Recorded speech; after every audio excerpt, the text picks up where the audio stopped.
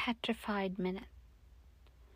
In the big room, my father stands in shirt sleeves before the wall mirror. Slipped from his hand, a stiff collar lies white on the russet floor. 60 years aren't time enough for me to bend down for it.